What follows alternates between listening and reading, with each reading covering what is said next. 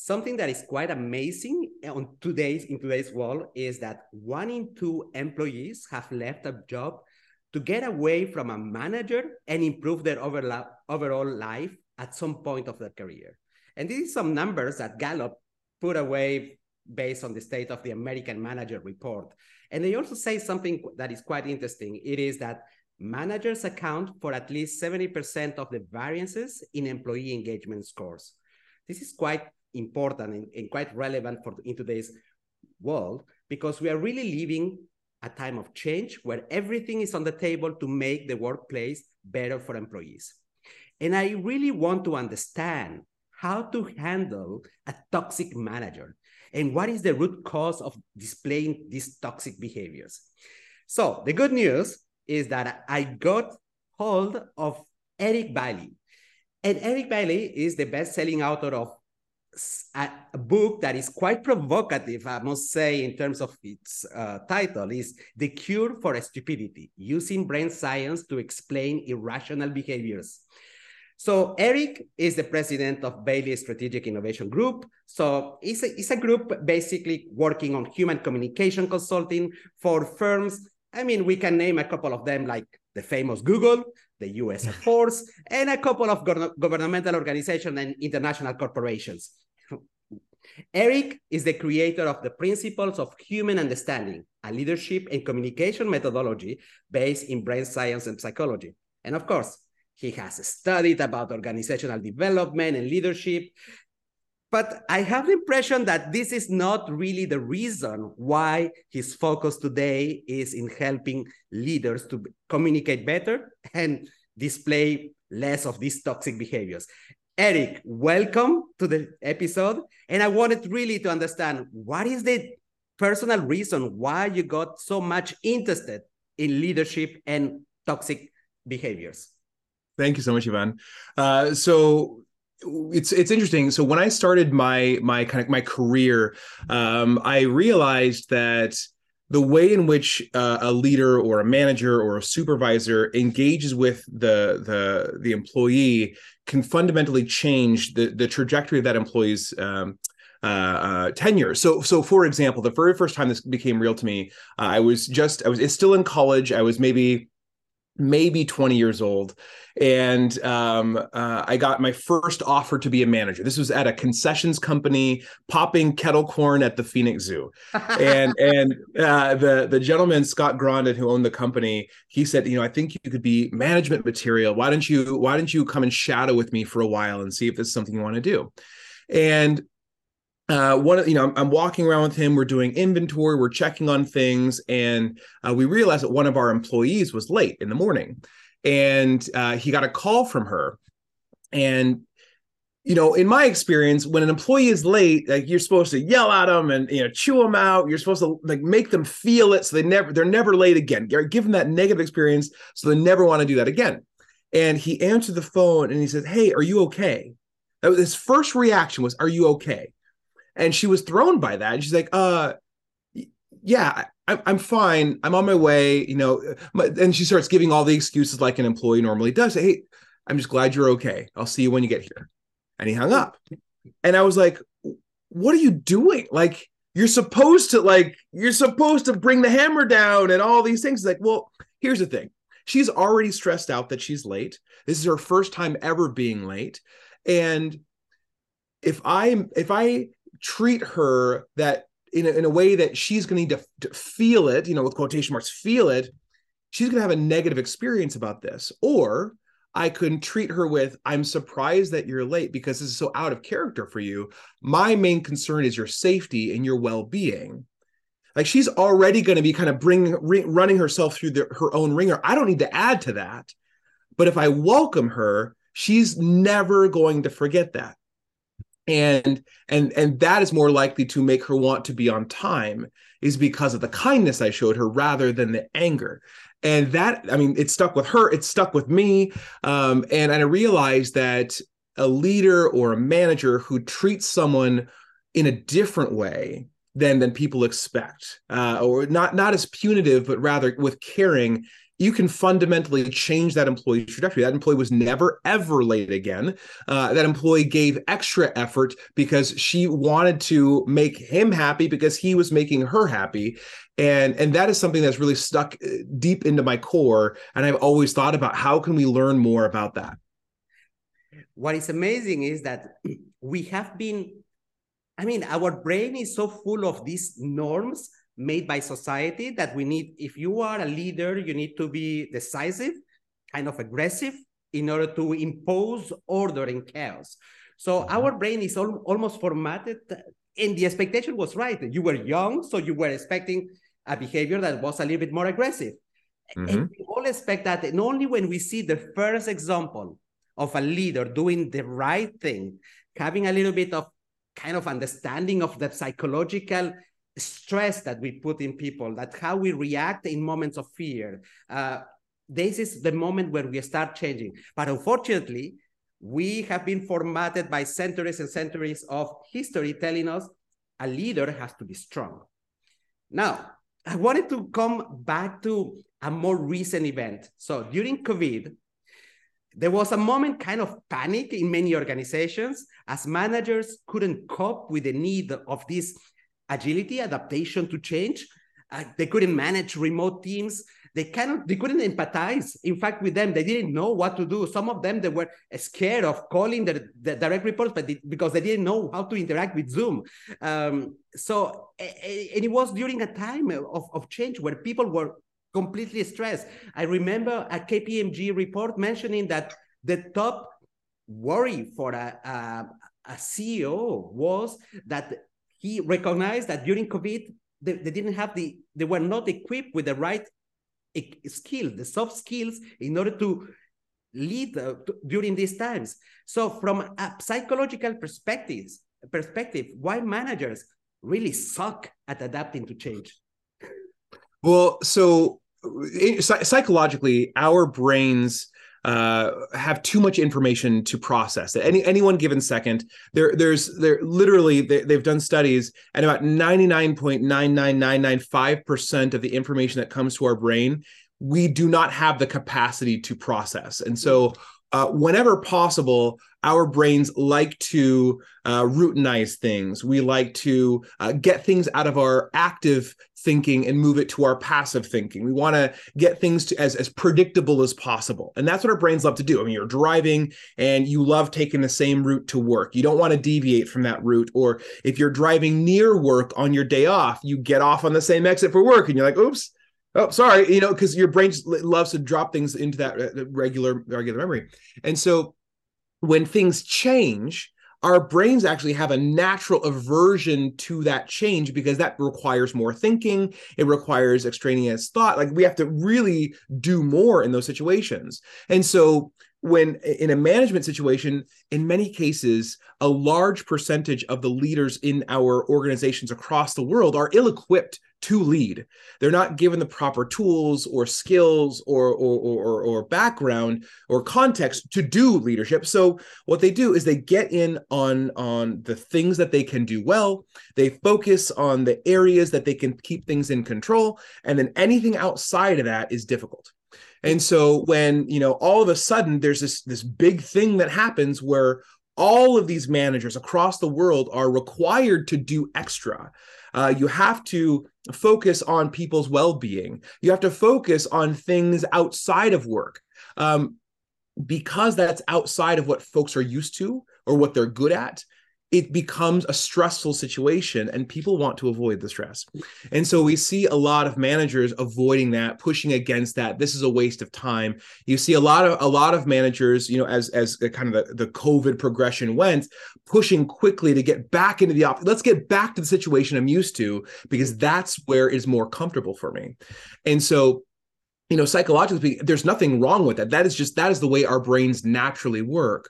But what it indicates to us is that those managers that are better able to adapt to new environments or better able to adapt to new contexts, they are the ones that are going to be more successful in the future. Two things that I take out of what you say. So first, you made me think about the concept of being an autopilot, which is a concept, in fact, that comes from one of your customers. Google is doing this training about search inside yourself. And this is where I learned the word autopilot, to be on autopilot. So we are flooded with so much information the day to day, and it is our better state to keep on with the flow instead of understanding, capturing new emotions, understanding the other. And probably the second thing that you mentioned is about, you say that it is more about people who are more into the comfort of staying on the same situation, but it's our brain. In fact, I know that you meant our brain is not made to change. In fact, our brain is the one who will give you this. We believe there are rational justifications of why we don't do things, but in fact, it's the BS that we are telling to each other that our brain does in order to avoid change, because change is, I mean, when there is fear about the future, it's almost like protection for us. Yes. Back in the days, yes, it was about escaping the animal who will eat us. And today is anything that changes, then there is our hormones of change that displays fear, and then we want to escape the news, doing what we must do. Absolutely. Now, I want to be a little bit more fair in this case. So is it fair to put all of the fault on the poor, overloaded managers? Or should we look bigger? Should we look at the senior management team that allows the spread of toxic behaviors?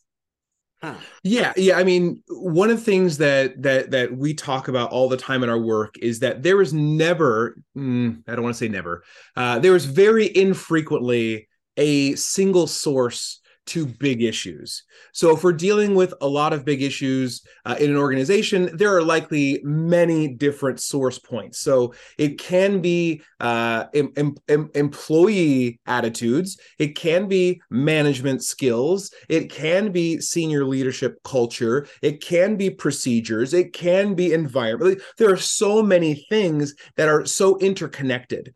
And one of the things is talk specifically about toxic behavior.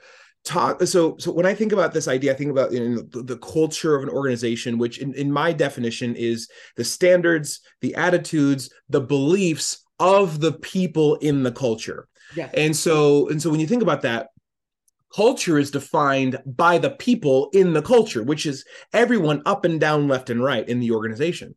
And so as things happen, and I want you to think about like birthday celebrations. So in one organization, their birthday culture is you put on a hat, like a cone hat, and everyone sings around a cake, right? That might be the culture. Yeah. Another culture, it might be you take the little stress balls and you throw them at the person. I don't know, right? Every organization has their own culture. Yeah. And what we do is typically, again, trying to keep things the same, is we get into a culture, we acculturate, meaning we match, that culture changes us into fitting the culture. And then we just perpetuate the culture ongoing. Instead of stopping and saying, why do we do it this way? Maybe we should adjust the culture and kind of we change the culture, which is very rare. So when you talk about toxic cultures or toxic behaviors, what we have is we have an environment where people up and down continue to allow toxic behavior. And a lot of people will say, yeah, Eric, but the employee can't do anything if the senior manager is exhibiting that behavior. That is a fool's thinking, right? The fool's idea is that I can't do anything about it, because another mentor of mine, Randy Currier, he's a PhD psychologist. He taught me everything I know about organizational development. He said, we promote what we tolerate. And that is something a lot of people don't understand. That is, if I see someone behaving in a toxic way and I observe that behavior and I tolerate that behavior, to that person doing the behavior, they will look at me and say, oh, you've got nothing wrong with this? cool, I'm going to keep going. And they will continue to perpetuate that behavior. And so, yes, I do believe that it is incumbent upon a manager to learn how to mitigate these toxic behaviors, learn about these toxic behaviors. I do believe it is incumbent upon the senior leadership to not exhibit these behaviors or things that can lead to these behaviors, and not allow these toxic behaviors up and down the organization. I believe it's also incumbent upon staff to not stand for toxic behaviors. And in that case, it could mean saying something, which causes a lot of fear. It could mean leaving. It could mean, what we're seeing a lot now, which is the quote unquote quiet quitting, right? There's a lot of things that can be done up and down the organization, and the fault does not lie in any one area. That is quite powerful. You made me think, in fact, that until today, the discussion about culture, so the solution for amending culture was often like, let's do a training. The funny thing is that training doesn't solve the issue. It doesn't.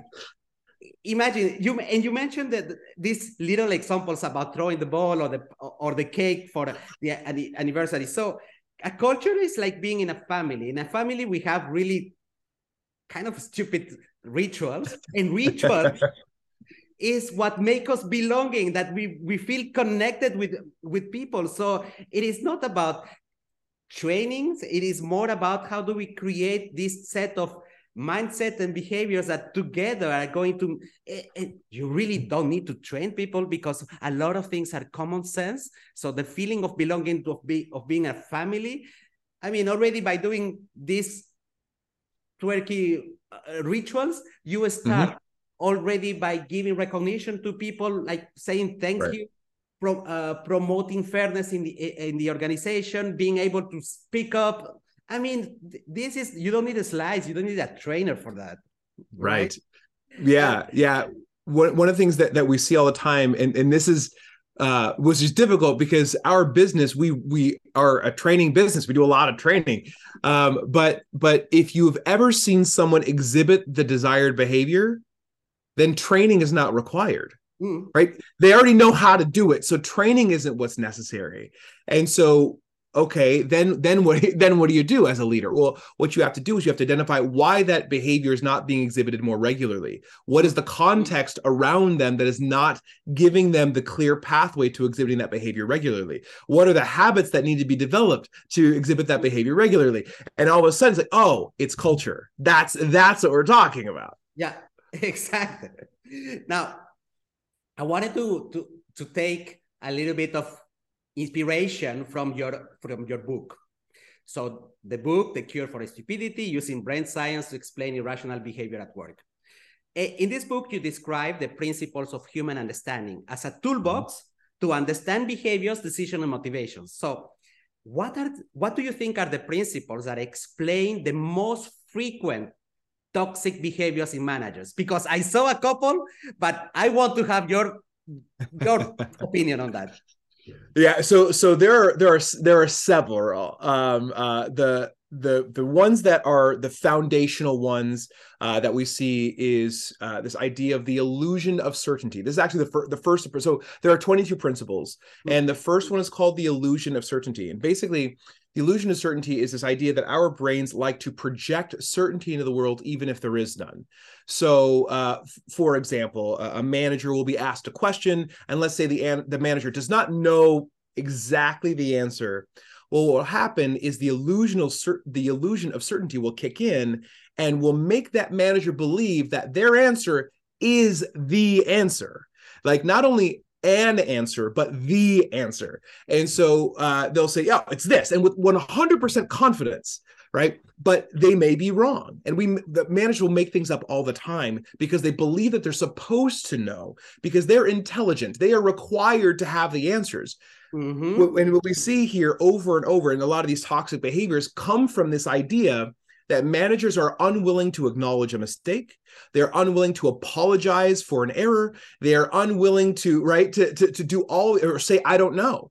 All of these things reinforce these ideas that I am the ultimate authority. And that is one of the biggest toxic behaviors that we see all the time. So this illusion of certainty, for example, and this plays out for everybody, not just managers, but you say, hey, when are you going to get that report back to me? And they say, oh, I'll get it to you a week from Tuesday. And then they fail to meet their own self-imposed deadline. That's the illusion of certainty, or all those sorts of things. They play out so often. Like, you will likely never hear a manager in your organization say, I'm sorry. You'll never hear you're unlikely to hear a manager in your organization say, I don't know, right? And all of these, which actually build vulnerability and trust, those hold back this idea that I know everything. I can never be wrong, which obviously means you're going to be wrong all the time. And it prevents that deep connection. And so that's the first principle that we see. And I'm telling you, everybody deals with this illusion of certainty. And it's, we do a lot of exercises to help illustrate this, through the book and then through my workshops. But I have this one, I'm not going to describe the exercise too much, but I'll give you the survey results, or the results of it. So I asked people a relatively simple counting question, like go ahead and count these things. I put something up on the slide, and I ask people to count. And then I say, okay, you know what is your count, and how confident are you that you have the right answer? And I would say on average, 90% to 95% of people say that they are 8, 9, or 10 out of 10 in confidence, very high in confidence. And then less than 2% of the people get it right. Now, I've literally asked this question to well over 40,000 people around the world, and the results are the same. It's because obviously there's a trick in it, and people can't perceive the trick, but everyone believes that they have the right answer. And in one situation, you've got options, and it's, you have to count these things, and it's somewhere between 4 and 13. And I give a multiple choice. And in a group of 200 people, on average, I will have at least one person choosing 4, 5, 6, 7, 8, 9, 10, 11, 12, and 13. Every possible of the multiple choice is selected in a group of 200 people, right? And everyone believes they have the right answer. And that is something, it's like, oh, there is something to our human nature that leads us down these paths. And that's the thing that really clicked for me. So the first one, the illusion of certainty. The second one is actually a lot more relatable to folks, because we see it pop up in more situations, called perception is more important than reality. So drawing the distinction between perception, or the way we interpret things, and reality, the way things actually exist, right? Those are not the same thing, perception and reality. And if you've ever met someone who's colorblind, or you ever met anyone who has any kind of different ability, you would see like, oh, we perceive things differently. Well, what happens if you're next to somebody and you're looking at an image? Maybe it's an optical illusion. Maybe it's, I don't know if you remember seeing the dress, the blue and black or white and gold dress of 2015, right? Yeah. And people are looking at this thing. How are we looking at the same thing and perceiving two different things, right? And that is something that a lot of leaders don't understand. Is in their mind, they have said something clearly. I've communicated something very well. I've explained my expectations, but the employee hears something completely different, right? Its perception is more important than reality. So whatever the employee perceives is what they're going to do. It's not what the manager says. It's what the employee perceives. And in this case, right, if the employee is going to behave based on their perception, then it is critically important for the manager to learn that perception and communicate well to that perception, right? It's not about, so what managers will typically do is say, oh, there's something wrong with you. You heard me wrong. Yeah, that's not how communication works, right? Communication happens not just when the message is sent, but it actually happens when the message is received. And so the reception of the message is more important than the sending of the message. And that is a foundation that all leaders need to understand. And this is why leadership is so difficult, is because if you manage a team of 40 people, there are 40 different ways your message is going to be received. And so as the manager, you need to modulate your communication and your expectation delivery and all of these things to make sure that your message is being received accurately and appropriately. And that's why management is so hard. And that's why so many people are bad at it. Indeed. Now, what you're saying makes me think about something that I read once upon a time. I don't even remember the source anymore. So there was a study that showed that the level of self-awareness in leadership is worse the more you go up the ladder. So it's almost like you are less aware about either your biases or your strengths or your weaknesses. It's you become worse, like in your soft skills, in what should be the core of your job. So does it mean that in order to solve all these all the basic problems of leadership and toxic behaviors, we need to work on the core, which is getting to know ourselves and getting to know all these biases or thoughts or place of our brain that our brain is doing, so that we should be able to acknowledge it in order to be aware of what is happening with us and to be a better leader. Yeah, absolutely. And that's the reason that I wrote the book. So it's called The Cure for Stupidity. And people love the title, but what they're thinking is, I see, stupid decisions everywhere. I see people make mistakes everywhere, and I need to be able to fix them. But the kind of the underlying premise of the book is, if you understand the brain science, the psychology, the linguistics, the anthropology, all the stuff is underneath their behavior, you probably wouldn't judge them as stupid any longer. If you understood why someone is reacting the way that they would, then you wouldn't judge them as stupid anymore. And that's the real lesson for leaders. It's not about curing people, but it's learning about how our brains work, how your brain works, and how we interact with each other, and all the friction points therein, and how can we learn to change our perception of these behaviors. Instead of saying, oh my God, you're so irrational because you don't agree with me, instead say something like, you believe that you are perfectly rational and logical. What about your experience and your world and your context and your history makes you believe that?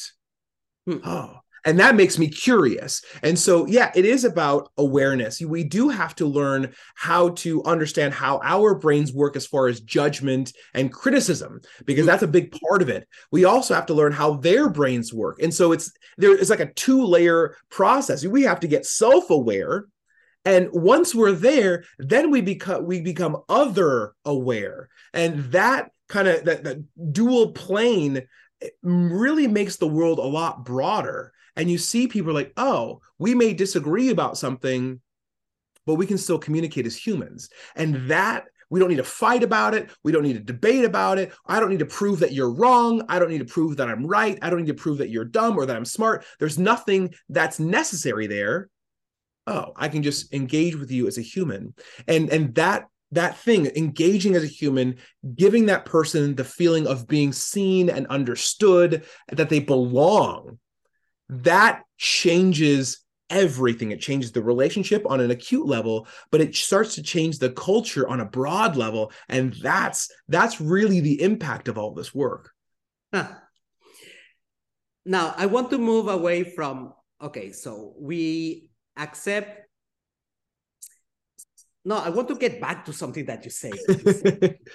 You just say that there is a lot of knowledge that could complement and make a leader more intuitive on the person they are.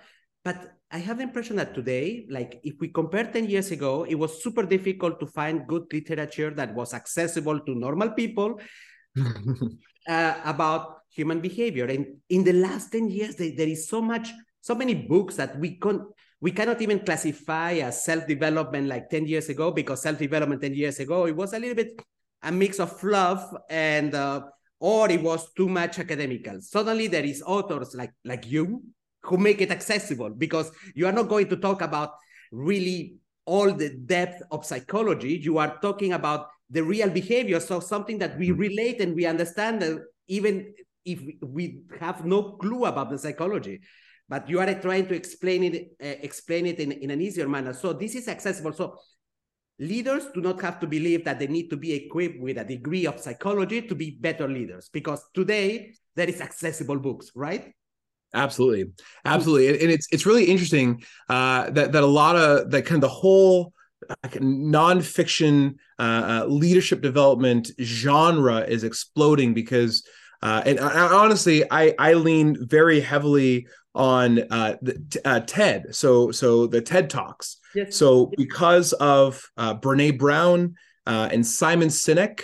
Those are probably the two that sparked this kind of this renaissance of leadership development and human development. And I understand it's been around for a long time, and it's had its. I'm a nerd in this space, and I've been reading books since I was little. I mean, I remember reading How to Win Friends and Influence People when I was in high school, and that book was published in the 1930s, right? Yeah. And so, understand it's been a genre for a long time, but I think because of Brene Brown and Simon Sinek, it really sparked, which are the two most watched, some of the most watched TED Talks of all time. Yeah. They sparked this kind of new wave of self-exploration and understanding how we actually engage. Because if you think about it, we have been suppressing a lot of the feelings, the emotions, the reactions to toxic behavior for decades. I mean, people have been just shut up and deal with it, right? That's kind of been the ethos over the last 100 years or so, more than 100 years, and so now I think what's happening, especially with COVID, I think a lot more folks are just realizing that they can talk about these things, right? I've got a buddy of mine named Jeff Harry, and he has an amazing workshop called Dudes Do Better, talking about toxic masculinity. And that is not something that would have been a sought after program, 5-10 years ago. But because we've entered this space where we're open to expressing, right? We're open to expressing what we're experiencing, what we might not know. And this kind of the space of curiosity is really transformed, I believe, the kind of the leadership industry. And I think that what's going to happen is as more folks start to learn about this work, the folks that choose not to learn about this work are going to be pushed out. It's going to be obvious that they're so incapable of leadership. And I want to draw the distinction between manager, which is a title, versus a leader, which is, in my definition, someone who has a follower, right? So as soon as someone chooses to follow you off of the path that you are currently taking, that makes you a leader. So for example, I mean, let's say there's a parade going down Main Street, and it's someone from the crowd just runs in and walks at the front of the parade. Like, you're not a leader because the parade was already going that direction, right? But if you can take a group of people and they choose to follow you, right, in a direction, that makes you a leader. So there's nothing that you have that makes you a leader. All of the power lies in the followers. So if they choose to follow you, you then become a leader. If they choose to not follow you, you are no longer a leader. And that's something that a lot of folks don't understand. It's like, well, I'm the boss now, so I'm a leader. Like, no, you are not a leader. You're a boss. And that's fine. There's a distinction. And both are necessary things. But understanding that leadership is so much more than just a title. And the folks that are spending the time doing this self-awareness work, doing this development work, over time, they're going to be head and shoulders above everybody else, right? The folks that choose not to. And that is going to be such a glaring discrepancy. That's like, why are we wasting our time with this one boss that has a 40% turnover rate in the organization? Like, that's a waste of our money. Like, let's find somebody else. So I think you're absolutely right. It is a big deal. It's a growing thing, and I think it's going to continue to increase as more research is translated to normal human communication. Something that is quite impressive is that the younger generation that is joining the workforce, the Gen Zs, these guys, they don't take the same shit like my generation. Like, we were going to work for a company for a status, for a good salary. These guys, they have finances as number 4 in terms of priority. It's more about work-life balance, to self-expression, the possibility to develop themselves. And indeed, a toxic manager will not be attractive for them. And these No. guys are capable of sacrificing salary, going for lower salaries and going to a culture that is more cool, like with more purpose, or where they have heard that the managers are awesome, or even decide, I'm going to be an entrepreneur. Now I need to just to know a little bit of coding, and then, or I'm going to do social media, and I'm going to be based, I don't know, in Guadalajara, in Mexico, and where it's cheaper, and then I'm going to be cool. I'm going to choose the life choice that I didn't have in my generation, because I was formatted that I needed to go engineering or for studies, and then to go to a reputable company that pays me well for the studies that I have done. Yeah, and what's beautiful about it, and you're absolutely right, we're seeing a huge shift in mentality of what a career looks like, what a job looks like, because of a lot of these kind of younger generations coming up and coming through and speaking their mind.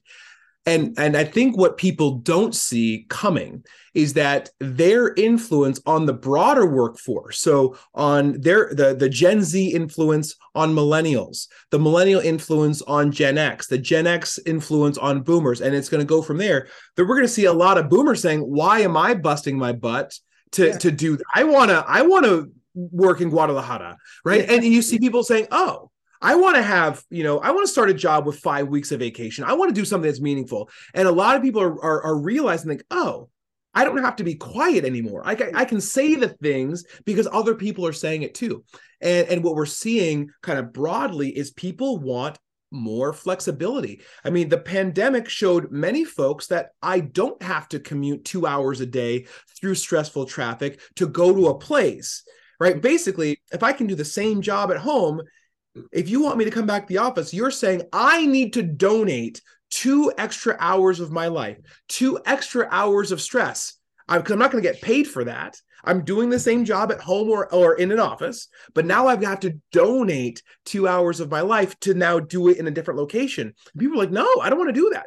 Many people, not everyone, right? But many people are saying that. And like, oh, I guess I'll just try to find a job that I can work from home.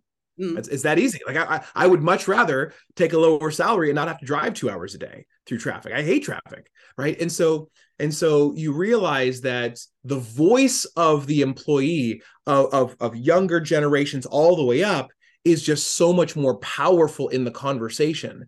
And that is a great thing.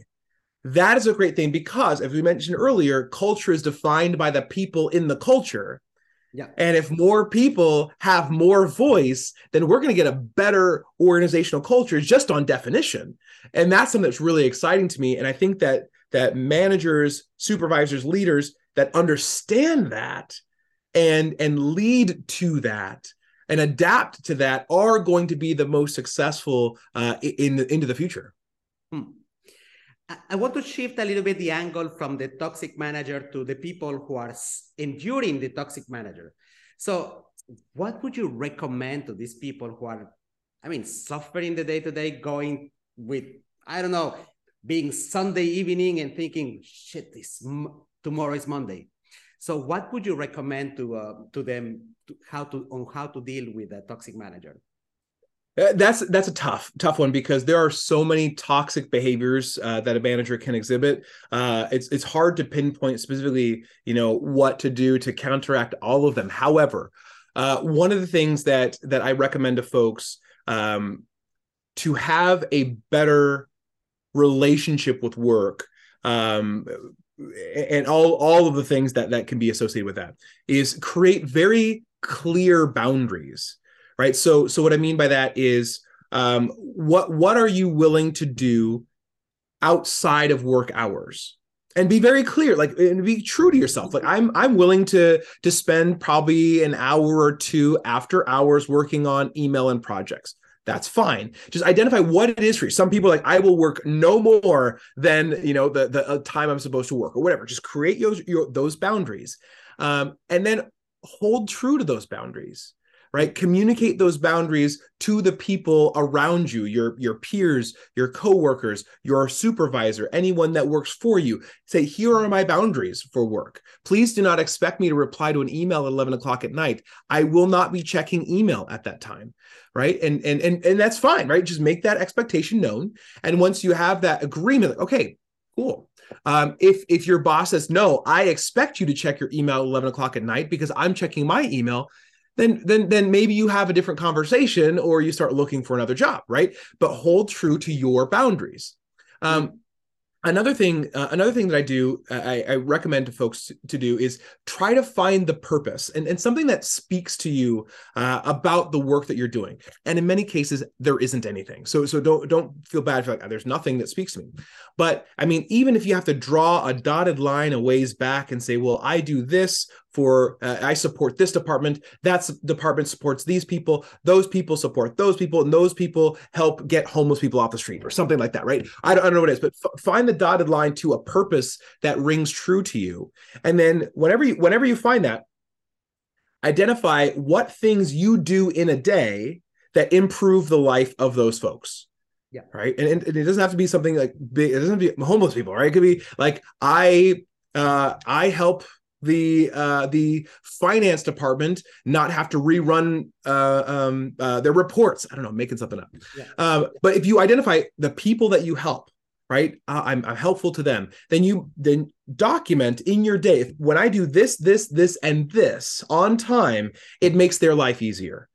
And then every day, when you do this, and this, all right, you've been successful for the day. So you actually have a very clear measure whether or not you have been successful in something that's meaningful to somebody else's life every day. And then you can talk to those people and you can get that feedback from them. And what it does, it gives you a little bit of purpose in this kind of this space that you have. And that's something that's really, really powerful. The next thing I recommend to folks is try to get to know somebody on your team. Right? Whether it's, up, down, left, or right, it doesn't matter. But if you try to build a meaningful connection, not that they know you well, go to try to know them well, right? Again, you're making a meaningful difference in somebody else's life. You're going to give them some purpose. And when you give someone else purpose, it gives you purpose back. So those are some things that you can do in the environment, basically shielding yourself from the toxic behaviors around you. And when you can do that, you're not going to have the Monday blues because you're going to look forward to doing those 4 things that are going to make a meaningful difference in someone's life. You can't wait to talk about the person you're trying to get to know because you saw that their favorite football team won their game in the World Cup or something, right? So you think about these things, and you wanna create an environment around you within your control that will protect you from all that toxic behavior. It's almost like you have defined like a mini checkbox. So we are talking about, are you finding purpose at work? Do you have the autonomy to decide to communicate your boundaries, how to do your job? Do you have the feeling of belonging, this connection that you do with people? Well, and if you don't have this, it's time to rethink. It's time to, but the funny thing is that we are scared about doing that step. Is it going to be the same in another job? If I move to another job, they will have the same. Or if I earn less, my family is going to quit me. And sorry, I know that from personal story. So this is that we manufacture in our head, that we are not capable of adapting our lifestyle because we're having a beautiful, well-paid job and we stay in a toxic environment. Toxic in a sense that it is harming your mental health, your well-being. I mean, it doesn't have to be like it's horrible, but it's as long as it affects you, it is horrible, right? Right. So, and if you don't take the boxes, then it is time to remove fears and go and take an action, because nobody's going to pay you back the moment you are going to be really in an area of burnout or of a high anxiety because you hate your Mondays. Yeah, absolutely. There, one of my professors from a master's program at St. Louis University, Matthew Growich, he wrote a series of papers on this idea of kind of taking physics and overlaying that with this whole concept of work, quote unquote, work-life balance. And he's like, that you can't really balance work and life because work is a part of life. So now you have life on both sides and you can't balance that, right? But he talks about work life, home life integration. Yeah. And the physics part he added was this idea of physics principle called the conservation of energy. And basically in physics, energy doesn't just disappear, right? It goes somewhere else. We're always balancing energy across things. And so in this context, if you have a terrible experience at work, that energy or that experience flows through to other areas of your life. You come back and you have stress physically, or you have strained relationships at home or whatever. If you have amazing things that happen at home, that carries through to work, right? So that energy carries through. And so when you think about all of the things that, people are putting up with at toxic behaviors, we will often say, like, I'm good at managing it. I'm good at transitioning. I let that all go before I get home. But what we don't realize is how much we actually carry through with us. And only when we are in a different environment, we're like, oh my gosh, I never believed it could be this good. And that's what a lot of people say when they transition out of a toxic environment, is that I never realized it could be this good. Everything is doing better in my world. I'm happier all the time. I never realized how angry I was or frustrated I was or whatever. And so when you start to think about that, the fear of, it might be the same, or what if it's worse, or I won't be able to make as much money. Like, all of that is just your brain saying, stay put, stay where you are. Don't change anything, because where you are is what I'm used to. And that's what we need to stick with. You have no idea how good it can be. You have no idea. I talked to so many people who decided to change out of toxic environments and double their salary. I see, a lot of people who change out of toxic environments and like, oh my gosh, I finally have enough time to take up the art that I wanted to take up, or painting. Or people say, I finally started, I got healthier because now I have the space and capacity and the physical freedom to actually go to the gym or go running or play pickleball or whatever it is. And yes, there are situations that you're going to go into a new environment. It's not as good, or it's worse, but then you can make the change again, right? There's no rule against that.